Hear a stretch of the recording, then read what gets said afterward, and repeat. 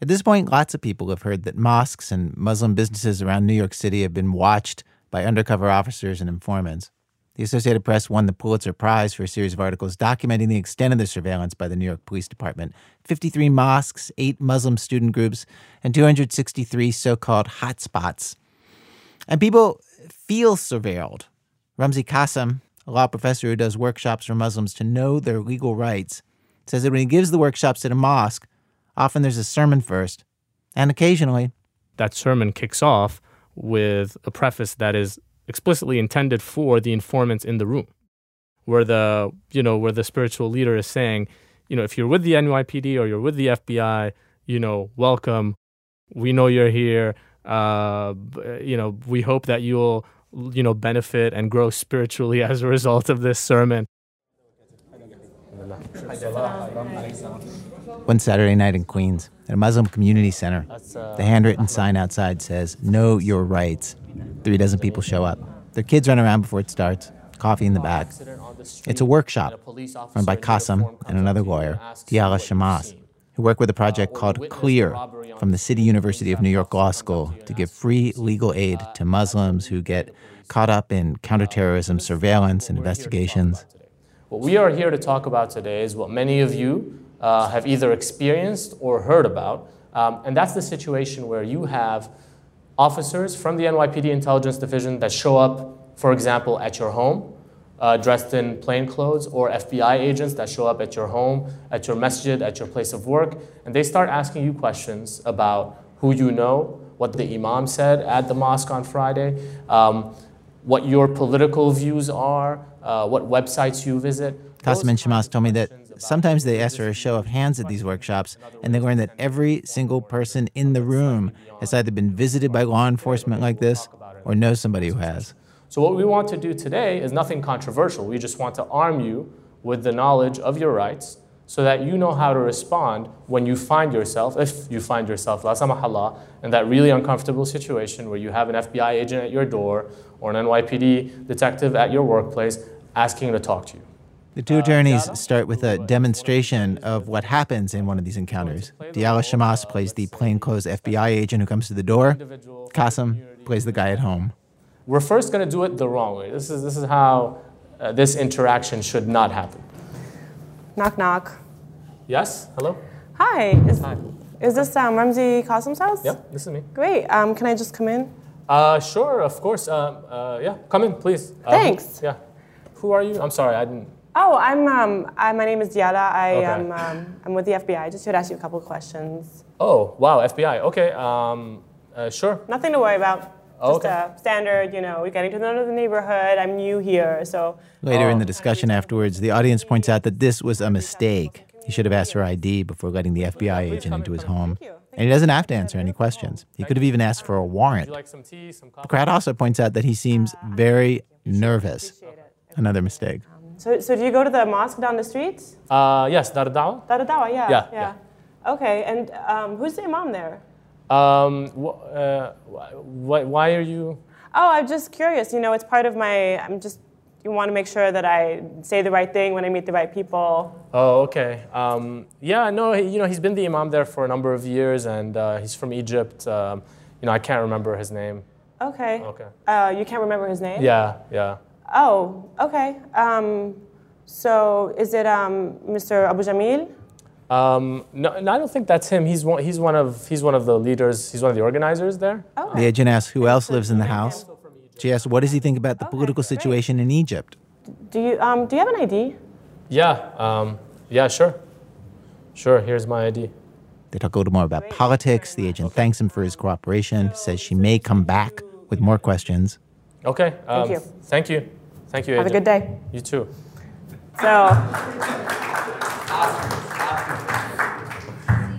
You should not be applauding that performance. What went wrong in this? So the brother is pointing out that there was a lot of volunteering of information. So it's difficult, right? Because I was being sort of friendly, and why wouldn't you volunteer that information if you don't think that you've done anything wrong?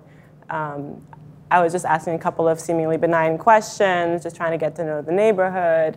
And the only problem with that, the two lawyers tell the crowd, is that the more you say, the more you could accidentally be incriminating yourself. Especially dangerous, they say, were those moments in the demonstration where Qasim was nervously stumbling around, not sure what to say, trying to remember. To get more specific, under federal law in the United States, lying to a federal agent is a federal offense. It's a crime. And it's a crime that's being charged since 9/11 disproportionately against Muslims. So the moment that you have that interaction with the federal agent, let's say I didn't remember something, and Diala asks me a question. Oh, you're friends with Cyrus. Where were you last Tuesday? And I say, oh, I think we were camping. But maybe she spoke to Cyrus before, and Cyrus said something different. So all of a sudden, there's a discrepancy. Either I'm in trouble, or Cyrus is in trouble. And so even having that very basic conversation. Because of this, he tells the group over and over, he says this, if the FBI or NYPD comes around asking these general questions, it is best to get a lawyer. We're not saying never talk to them. That's not what we're saying. What we're saying is do it in a way that is responsible. And the only way you do that is by bringing in someone that can help you even out the balance of power. So you don't do it at a disadvantage. You're not an untrained civilian talking to trained FBI interrogators who know the law and you do not know the law. This lesson does not go down easily with everybody here. Somebody brings up the question of what to do when an officer on the street asks to search your handbag. A man says, well, if you have nothing to hide, let them do it. A woman says, if I say no, it'll just make them more suspicious of me. Another man says, in these situations, he doesn't want to do anything that might antagonize them. Okay. What the gentleman here was saying is, you know, these are basically really tense situations and you don't want to, you know, aggravate the agent. You don't want to offend them. You don't want to be, you don't want the situation to escalate. So be polite, but be firm. Don't be like me. As you all saw, I wasn't confident. I was very nervous. I let her run all over me. But you can be polite, you can be firm, and you can exercise your right. And it's nothing controversial. It's what Martha Stewart does when she was approached by the FBI. She didn't talk to them directly. She retained lawyers. When President Clinton was under investigation, he had a team of lawyers. So that's the safe, responsible way to do it. And it's not being uncooperative. It's actually the most American thing to do.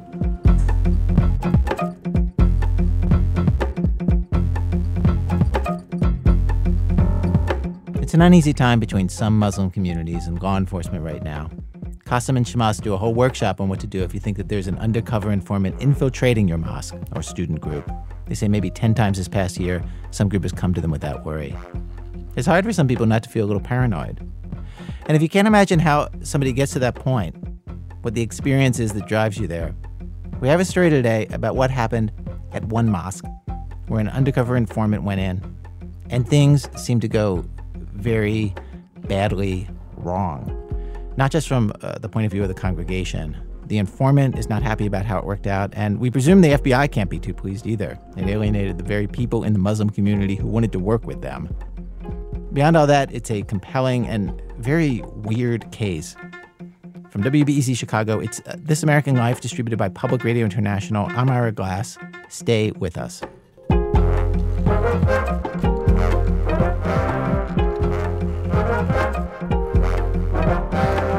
Act 1, Jim Rat.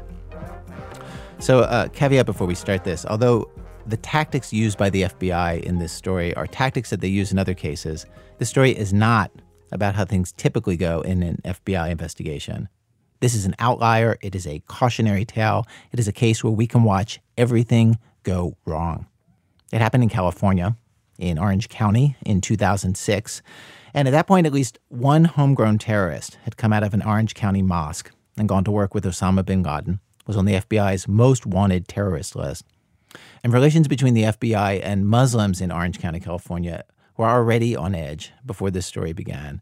So on edge that the head of the FBI for Los Angeles, Stephen Tidwell, decided that he should do a town meeting at a mosque in Orange County. It was the Islamic Center of Irvine, where he said emphatically that the FBI was not monitoring Muslim student groups in the area or the mosque itself. The crowd did not buy this. Somebody in the audience told Tidwell that it would be naive for them to believe that the FBI was not monitoring the mosque. Everyone should understand that they were being monitored, he said. Tidwell interrupted. Flip one. No, you're not. If we're going to come to mosque to come to service, we will tell you we're coming to service. The man in the audience replied, "You will send your agents without anybody knowing." But what I'm saying, FBI, we will tell you we're coming for the very reason we don't want you to think you're being monitored. That was June 5th, 2006. As best as we can determine, from people at the mosque and from testimony in court, 2 months after Tidwell reassured them that the FBI would not monitor them without telling them, the FBI placed an undercover informant in the mosque. And this is where our story begins. Sam Black is our reporter. The informant in this story is named Craig Monteilh, and like a lot of people who go undercover to catch criminals, he used to be a criminal himself. He's done time for forging checks, embezzlement, and grand theft. At one point, he made a living stealing cocaine from drug dealers. As I reported this story, people who know him described him as a snake, a chameleon, a thug scam artist, and, quote, a piece of And Craig says some pretty far-fetched things, like this list of aliases. He told me he used all of these in undercover stings. Italian drug dealer Vincent Donato, a Russian hitman by the name of Ivan Chernyenko, Colombian drug dealer Pedro Hernandez, a Bulgarian drug dealer by the name of Sergei Gerd. Also, I went by Polish names. One was Lech Vleski. It's unclear if any of these are real, but some of the unlikely things Craig says do check out. Like the fact that he worked on a counterterrorism operation for the FBI. The Bureau has confirmed this. In 2006, the FBI enlisted him to go undercover, to catch people who were recruiting and training terrorists.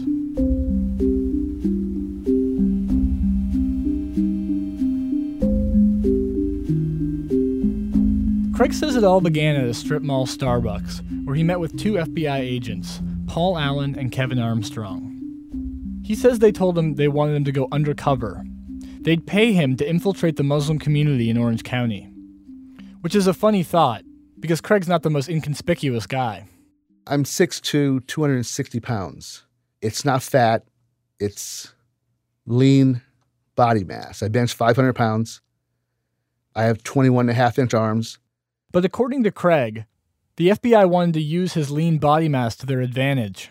I was to lure Muslim males into the gym using my physique to see what actually is the real pulse of the Muslim community. They told me what I did was vital to America's national security and to do exactly what they said. And did they have particular targets in the Muslim community in mind? No, they said the targets would come to me. The FBI wouldn't talk to me for this story because the operation is still classified and because it's the subject of a lawsuit. But the FBI later confirmed in court that Craig was an undercover informant. A district attorney also stated in court that Craig did work with agent Kevin Armstrong and that Craig had given the FBI, quote, very, very valuable information. The FBI also confirmed one other thing, the name of Craig's operation. Operation Flex, F-L-E-X.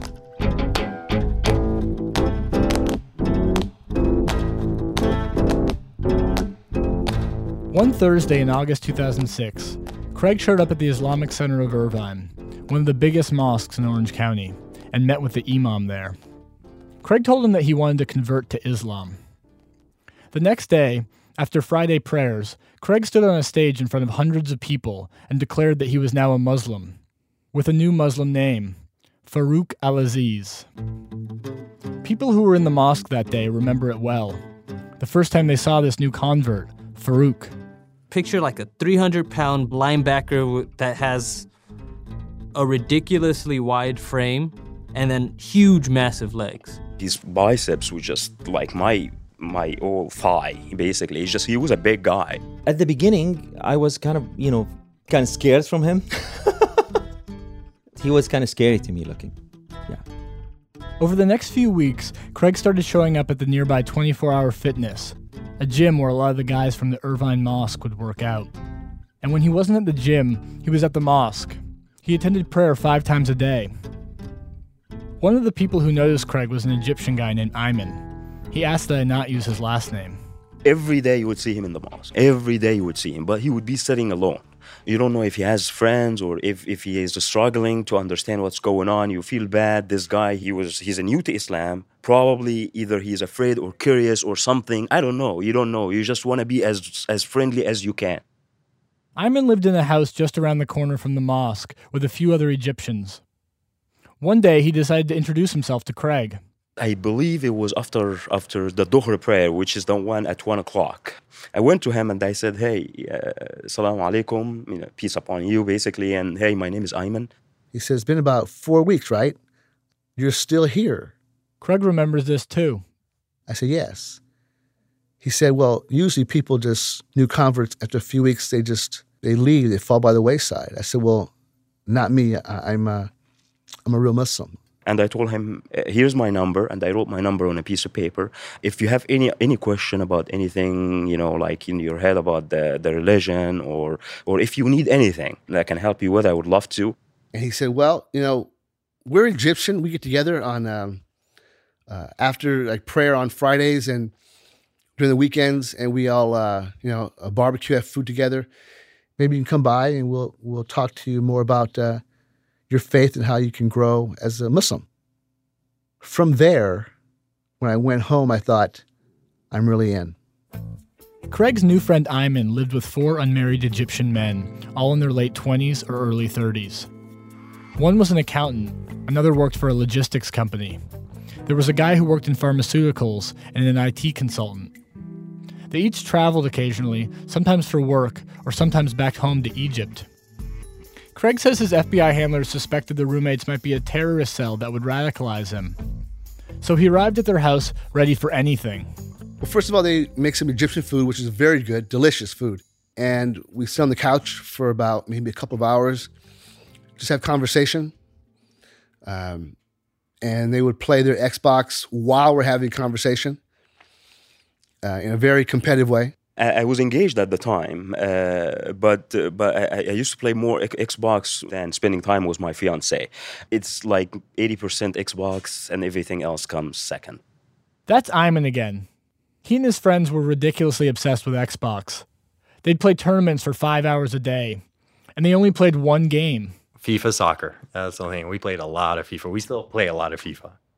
Yasser Abdelrahim was one of Ayman's roommates, a tall, athletic guy who worked as a tech consultant. He'd lived in the U.S. for about 10 years.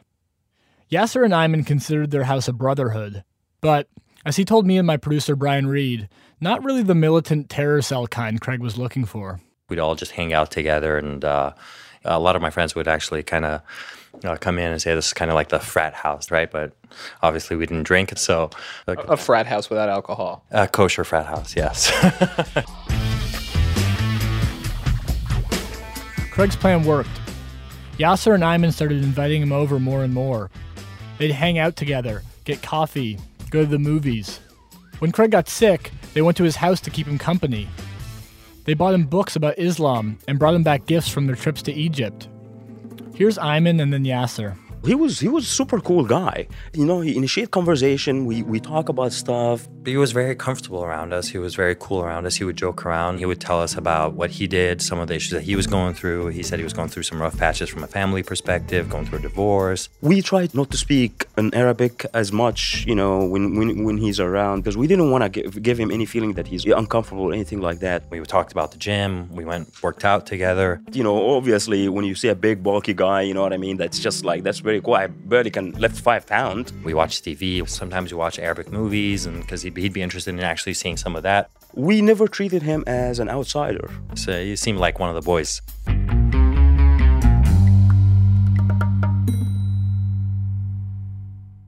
But Craig was at work, watching, taking notes, and recording with a hidden microphone. It'd be on the whole day. I would get into my car in my garage. I would turn on the device, and I would say something like, Farouk, al-Aziz, May 4th, 2012, 5:45 a.m., and I am hot, meaning it's beginning. The FBI has publicly confirmed that Craig recorded audio and video during this operation.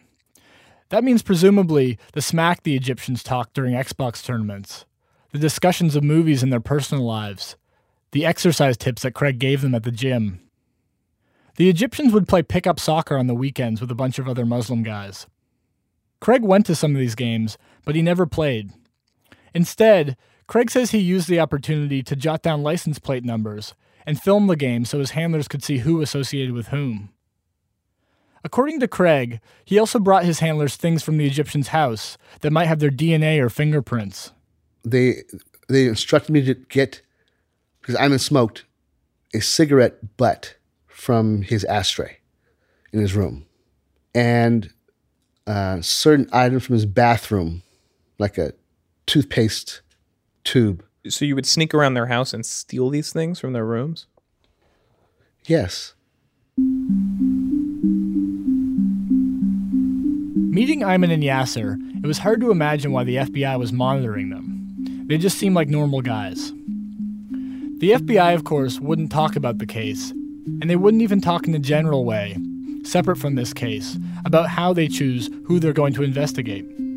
So I called Trevor Aronson to help me make sense of Operation Flex. He's an investigative journalist who's analyzed over 500 FBI terrorism convictions, looking at how informants are used to find suspects, surveil them, and build cases. I told Trevor what Craig said, that the FBI went into the Muslim community without any specific suspects. Trevor said that's possible, but it's also possible that Craig wasn't told who the targets were. It's possible that the FBI had information that Craig isn't aware of. In the cases we've looked at, it's really uncommon that the FBI would spend lots of time with someone who is so unfruitful. You know, if they're spending months and months and all they're doing is playing soccer, you know, the FBI will move on. You know, if Craig was spending that much time with them, you know, it's worth noting that most likely they had enough for what they call a predicate, which is a reason that they were investigating them. You know, that there was a phone call that was overheard, there was some kind of correspondence with someone overseas that the FBI is monitoring that made FBI agents suspicious of this particular group. In addition to Trevor, my producer and I talked to 5 longtime FBI agents, now retired, who all oversaw informants. They couldn't comment on Operation Flex specifically, and none of them knew firsthand about these Egyptian guys. But they gave us similar theories. Basically, they said if the FBI has even the smallest reason to suspect you, a reason you might not even be aware of yourself, they have to check you out. Maybe you happen to phone someone the FBI is monitoring. Maybe they got a bad tip. One of the ex-FBI agents said to me, "Do innocent people get investigated?" Sure, every day. They can't weed them out without looking at them. Though one agent said it was possible that this was a case that just went awry, that was badly managed and didn't follow FBI protocols.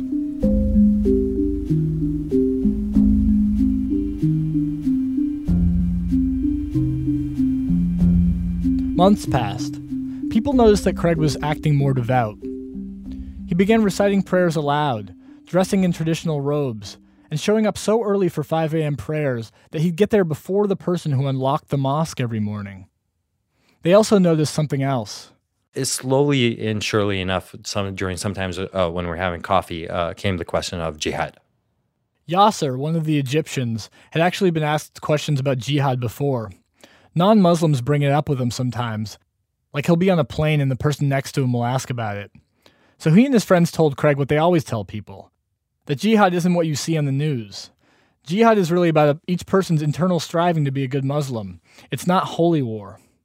Here's Ayman. The reality is, if I'm new to Islam, I would be very curious about this stuff too. I would be very curious about this stuff. You know, that's what the media talks about all the time. So he must be very curious. You know, if you mention Islam, that I think there was a survey. If you mention Islam, you know, the second thing that you think about in the American society was terrorist. So you know. It was, for me, it was somehow normal that he's, you know, if you look at it from a curiosity viewpoint, but it wasn't normal how obsessed he was with it. Until when we start being, you know, this guy, there's something very, very up about this person.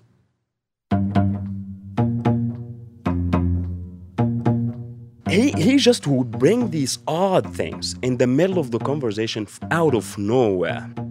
For instance, the guys would be talking about food or sports. But yet, he would always bring politics in the conversation. Jihad, suicide bomber. So what do you want to eat? For example, I'm being sarcastic. What do you want to eat, Farouk? So what do you think about Hosni Mubarak? You know what I mean? He just out of nowhere. Craig talked to his Arabic teacher, Mohammed al-Sisi, about his new obsession too. He invited me once to lunch, yes. And he focused the topic in the lunch about jihad. And I keep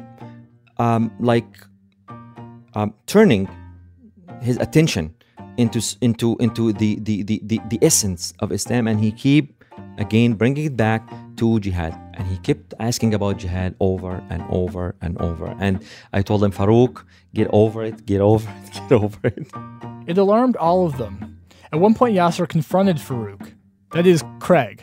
I even told him, like, Farouk, this needs to stop because this is not the right direction. This is not what Islam's about. So if somebody's teaching this, let me know because we need to correct that immediately, right? And did he seem receptive?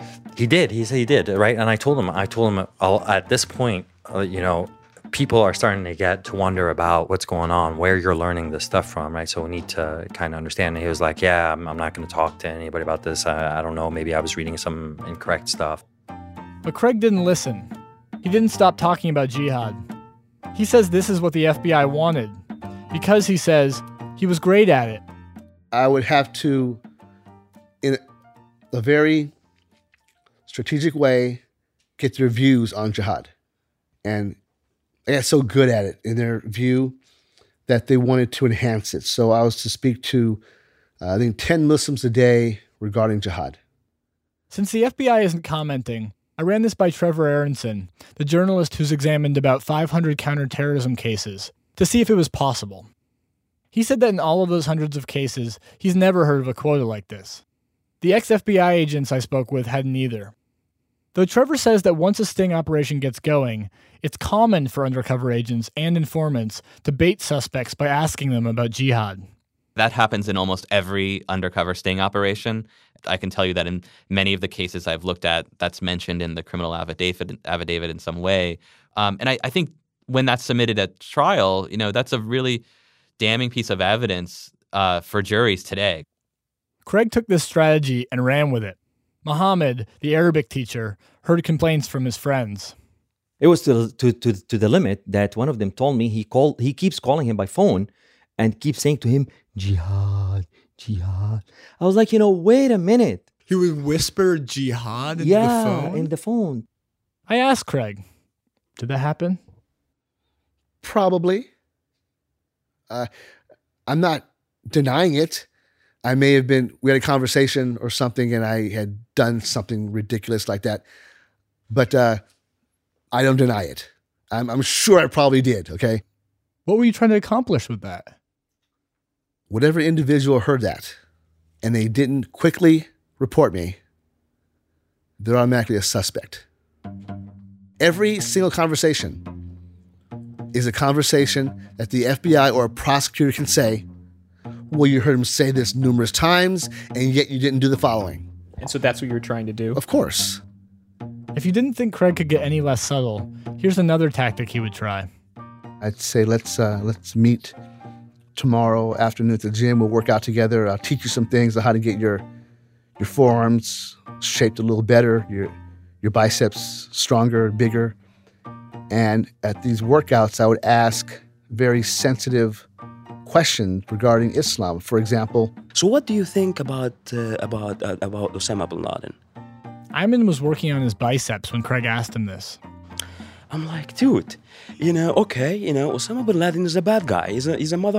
You know what I mean? All what we are suffering from right now is because of Osama bin Laden. Your question right now is because of Osama bin Laden. You know what I mean? All of these new laws that they start acting about, just searching, and sticking their finger in your is because of Osama bin Laden. So you tell him, hey, Osama bin Laden is a bad guy.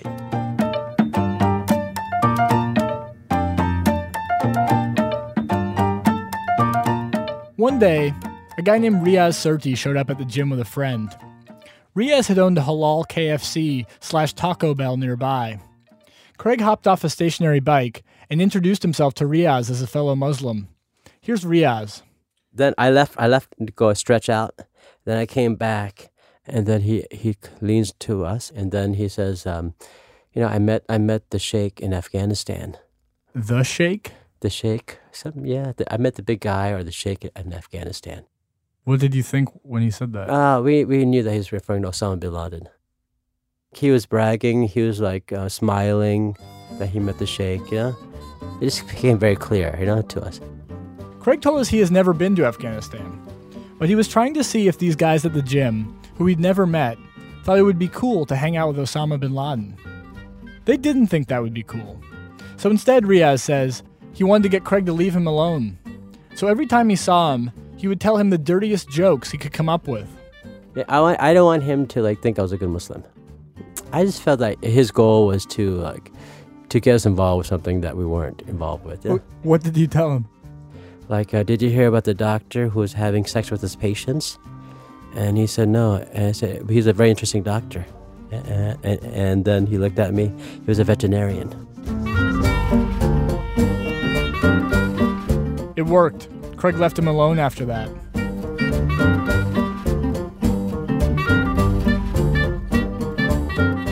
About 8 months into Operation Flex, Craig says his handlers told him to start talking to people about an actual terrorist plot, a plan to blow up buildings in Southern California.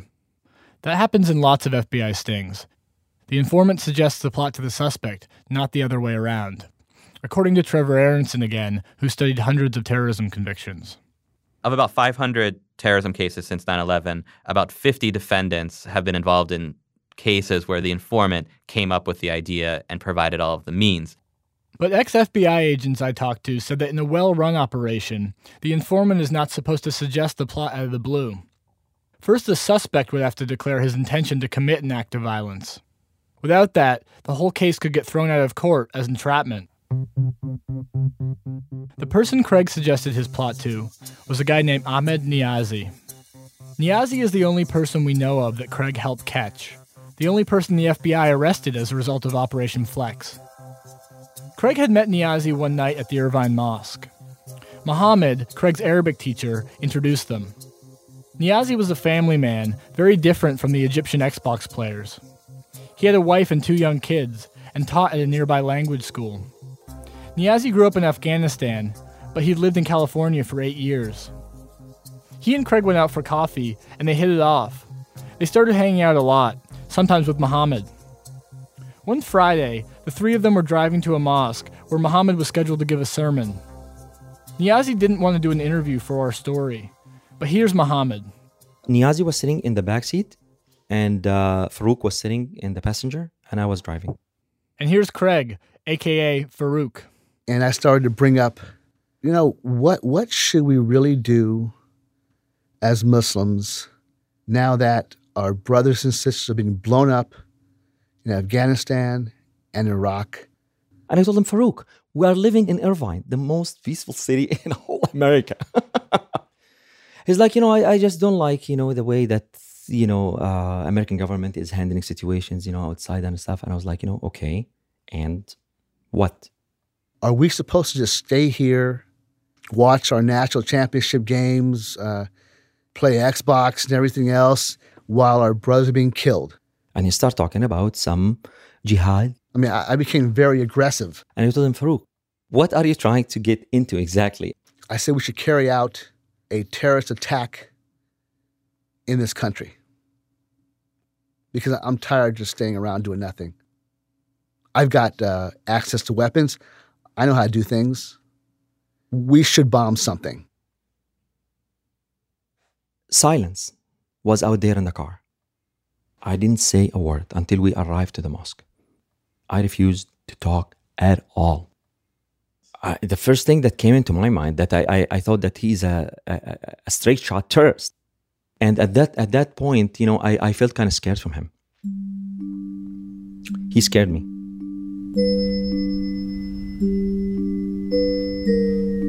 Mohammed glanced into the rearview mirror and saw Niazi staring back at him. He looked shocked. Craig's head was down. He was now playing with his phone. No one said anything for the remaining 20 minutes of the ride to the mosque.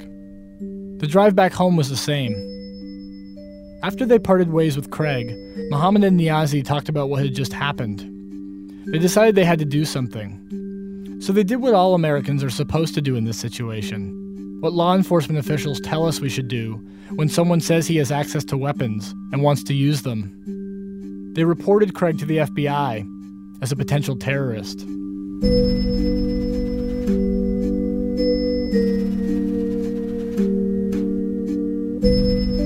Coming up, what happens exactly when you turn in someone to the FBI who is working for the FBI? Sam Black's story continues in a minute from Chicago Public Radio and Public Radio International when our program continues. This is American Life. I'm Ira Glass. Today's program, The Convert, the story of an FBI undercover operation from 2006 that went very badly is, I think, a fair way to say it, and the uneasy relationship between some Muslims and the FBI and why that might be. And as I said at the top of the show, this is not a typical FBI investigation, the story we're telling today. It's hard to say exactly what constitutes failure if you're a government informant, but I think that being turned over to authorities as a possible terrorist yourself by the people you suspect are terrorists, that's got to be on the list, right? That's not good. Sam Black picks up our story where we left off. So Mohammed and Niazi wanted to report Craig to the FBI, but they weren't sure who to call or how to do it. They reached out to Hussam Alouche. Hussam is director of the Council on American Islamic Relations in Southern California, known as CARE, and a well-known member of the Muslim community there. Just hours after the car ride, he got a phone call from Mohammed. Here's Hussam. He was terrified. I mean, the guy didn't know what to do. He was so nervous. He told me, I know you deal with the FBI and I know you work with police. What do I do now? Mohammed was with Niazi. They were both afraid that if Craig went ahead with his plot, they would somehow be responsible. He passed the phone to Niazi. He was also panicking like crazy. I mean, both of them didn't know what to say. So I told him, don't worry about it. Calm down. You're not responsible for anything. You're doing the right thing. You're calling the authorities. So even if the guy is planning on anything, you have nothing to worry about. You're not accomplices. So what did you think was going on when you got this call? There are three possibilities. Either he is recruited by Al-Qaeda, or he's a lone wolf doing things on his own, or he's doing it for somebody else as an entrapment. Either way is bad news.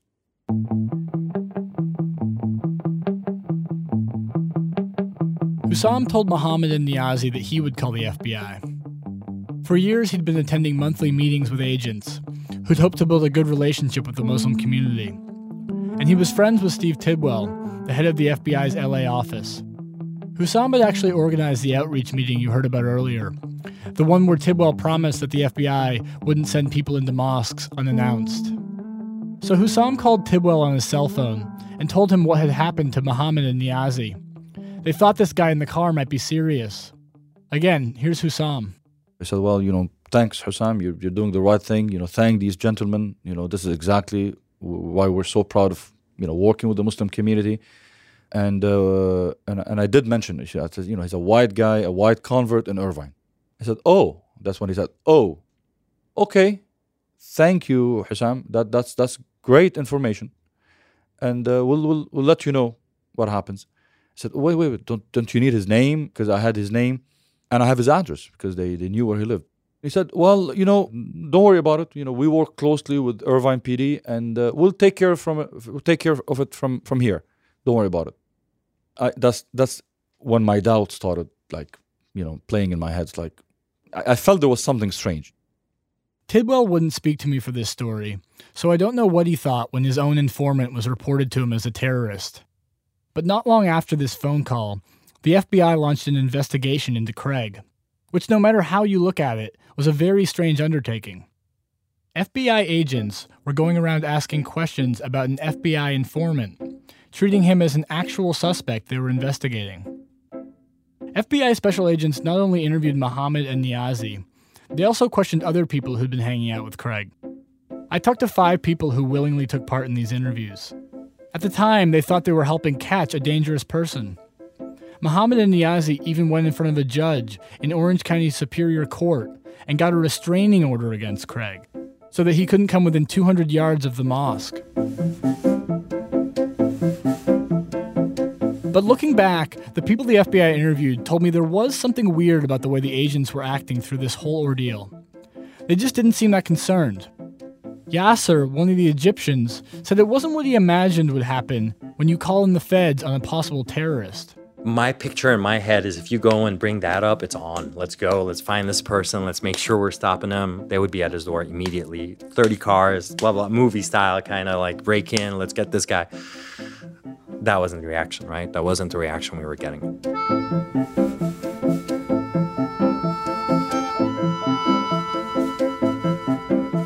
The agents did ask questions about Craig. How often did he come to the mosque? Who else did he hang out with? What kinds of things did he say? But with Yasser and others, they gradually began to ask more personal questions. How many times did you talk with Farouk about jihad? What do you think jihad means? When did you come to the United States? Again, Yasser. These guys knew exactly what was going on. They knew he was their informant. I think it was just another way for them to kind of get us in and talk to them. Some people were visited by the FBI more than once, like Mohammed.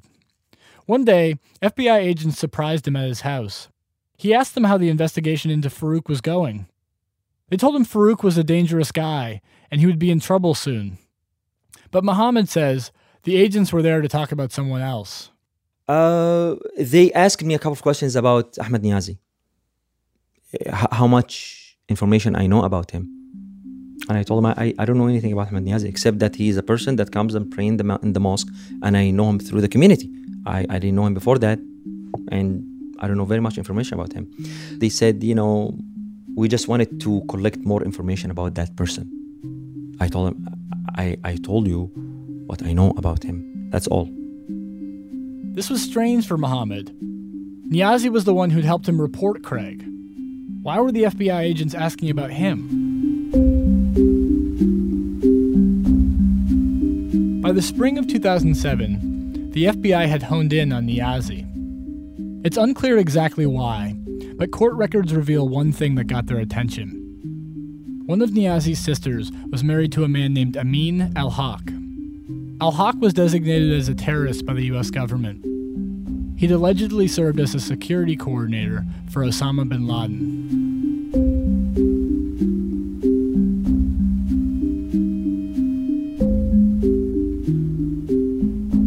And Niazi also said things to Craig that concerned the FBI.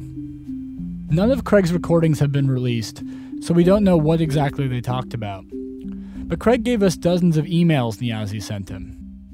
They're mostly articles and links to videos. Some of these are about conspiracy theories, like how 9/11 was an inside job.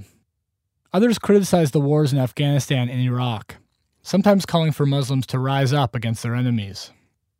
This YouTube video is the most extreme thing my producer and I found in the emails.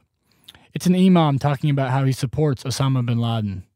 If he's terrorizing the terrorist, if he's terrorizing America, the terrorist, biggest terrorist, I'm with him.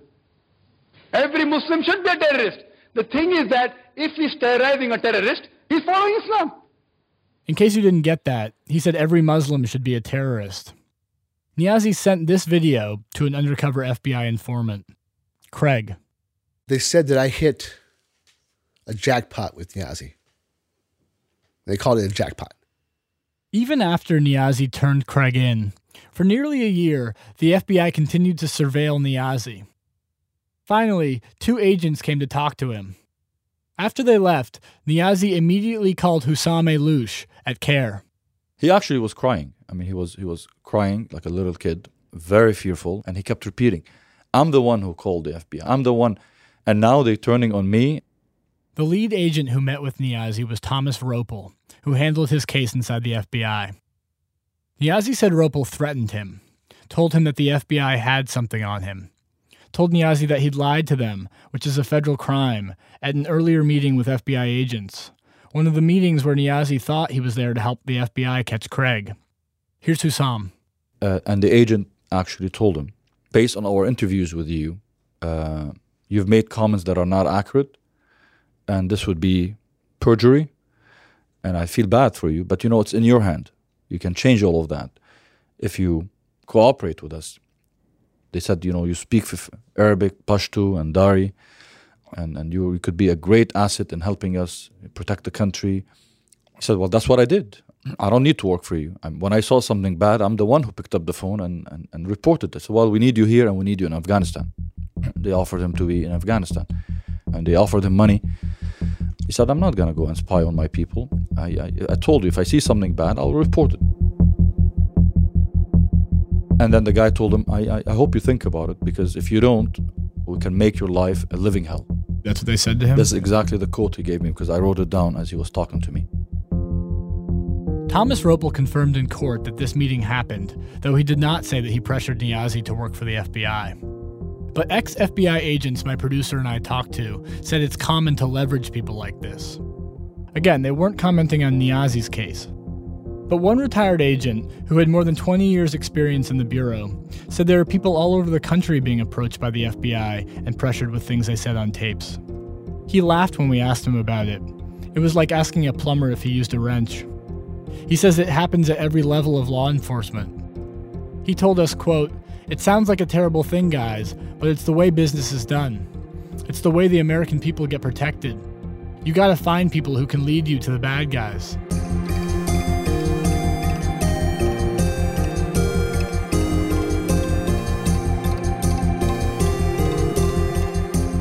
Thomas Ropel returned with a group of agents and a search warrant. They raided Niazi's house, taking computers and financial documents. Months later, Ropel returned again and arrested Niazi. For the second time, federal authorities move in on this Tustin home. Their target, the 34-year-old owner. Tonight, this local home looks empty, but today it was the scene of an FBI raid. The suspect, a man with alleged ties to terrorists.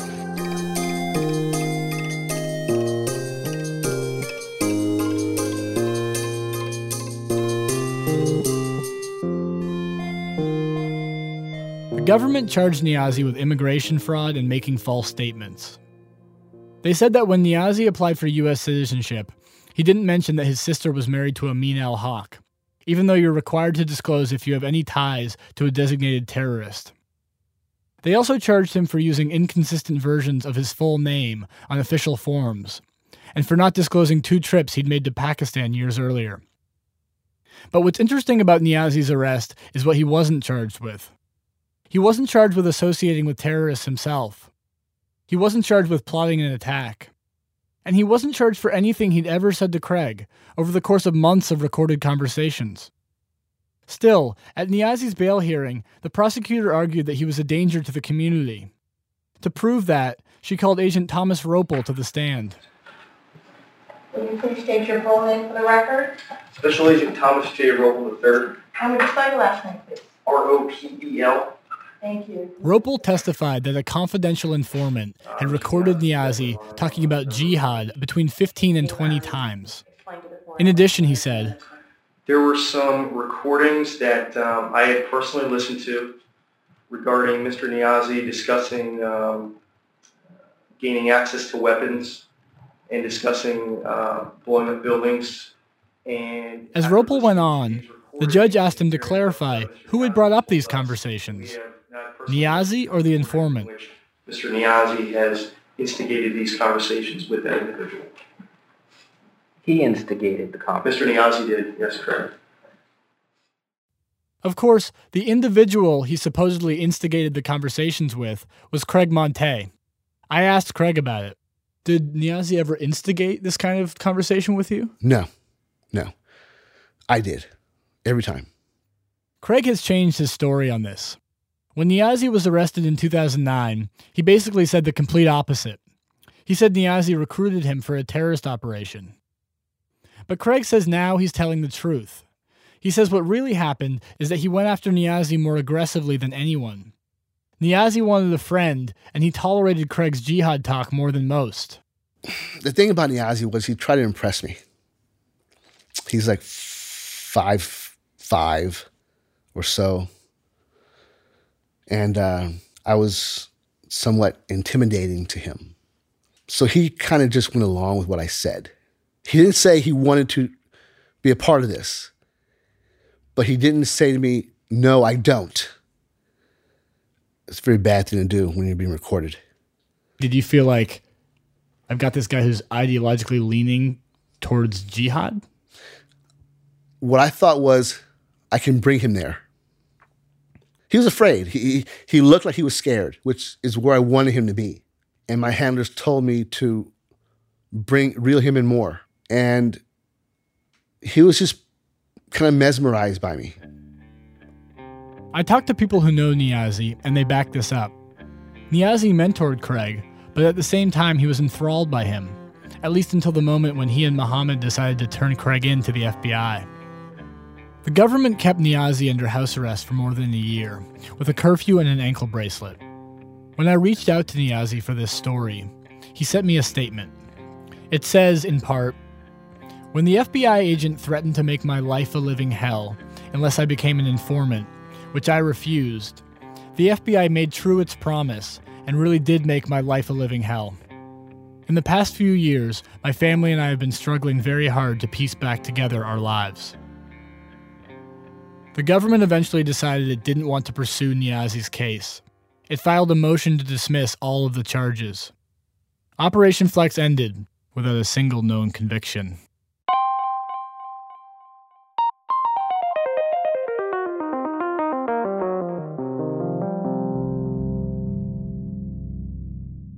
One person did go to jail, though. Craig Monteilh. 6 months after Craig was reported as a potential terrorist, the Irvine police arrested him for a bizarre, unrelated crime. It turned out that during Operation Flex, he'd been running a side hustle, conning 2 women out of more than $150,000 in a scheme to traffic human growth hormone. He met the women at the same gyms where he was monitoring Muslims. He went to prison for 8 months. Craig sued the FBI over this, claiming the whole thing was part of an FBI drug sting, and that his handlers conspired to have him arrested after he became useless in Operation Flex. A judge recently threw the case out.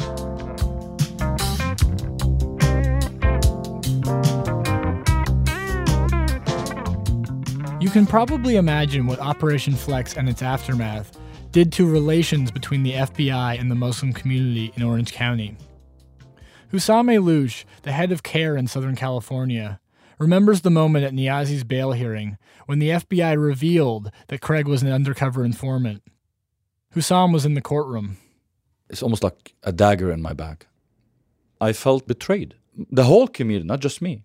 We felt betrayed because we talk about a partnership. You know, if you see something reported, you know, if you suspect criminal behavior, call the police. People were saying, why should we do it? We're going to be the target of the investigation. The reality is they never thought of us as partners. For them, we were always suspects. We were always deemed as suspects or potential terrorists.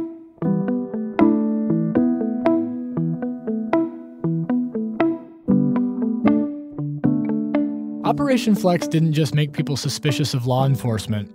It made them suspicious of each other. So many people I talked to said they stay away from new converts now.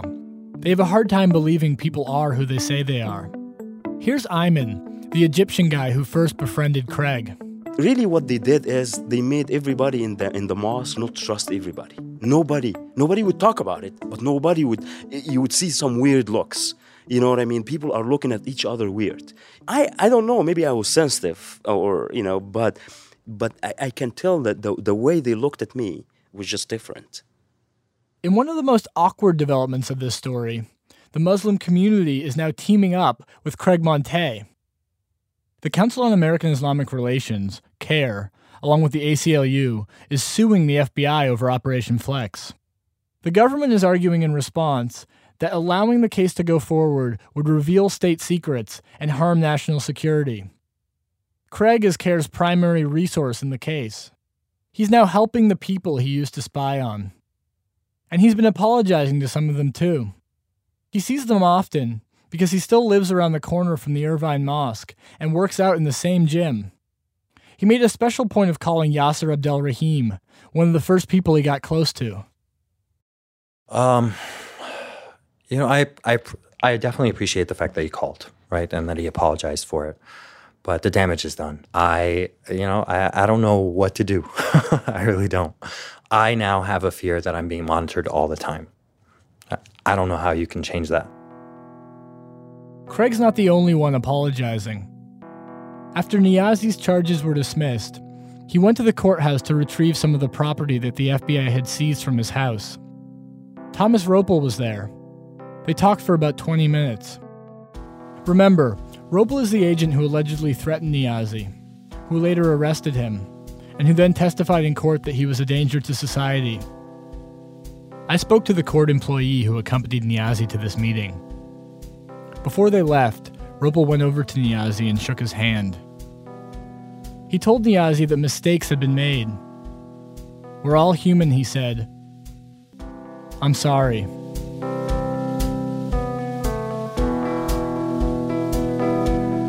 Sam Black, he's a documentary filmmaker in New York.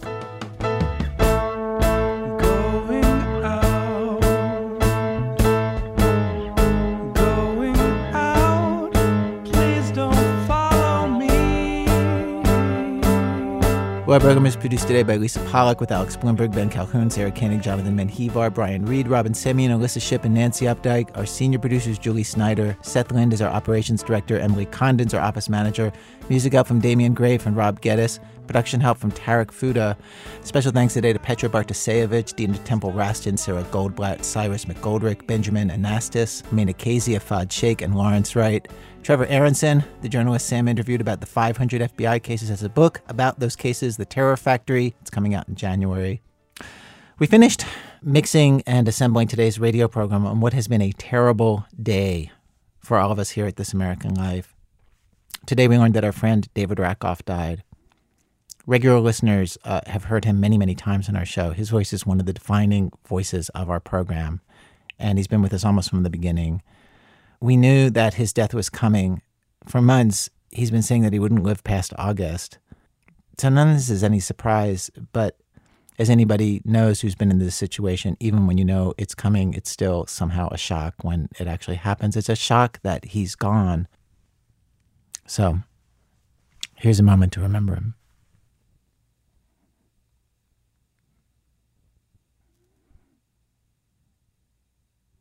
So we will be back next week with some of his great funny stories, and I hope you tune in for that.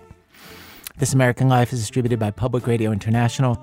WBEZ management oversight for our program by our boss, Mr. Tori Malatia, who, you may know this, he wakes up early each morning, throws off the covers, looks at the alarm clock, takes a deep breath, and tells the world, 5:45 a.m., and I am hot.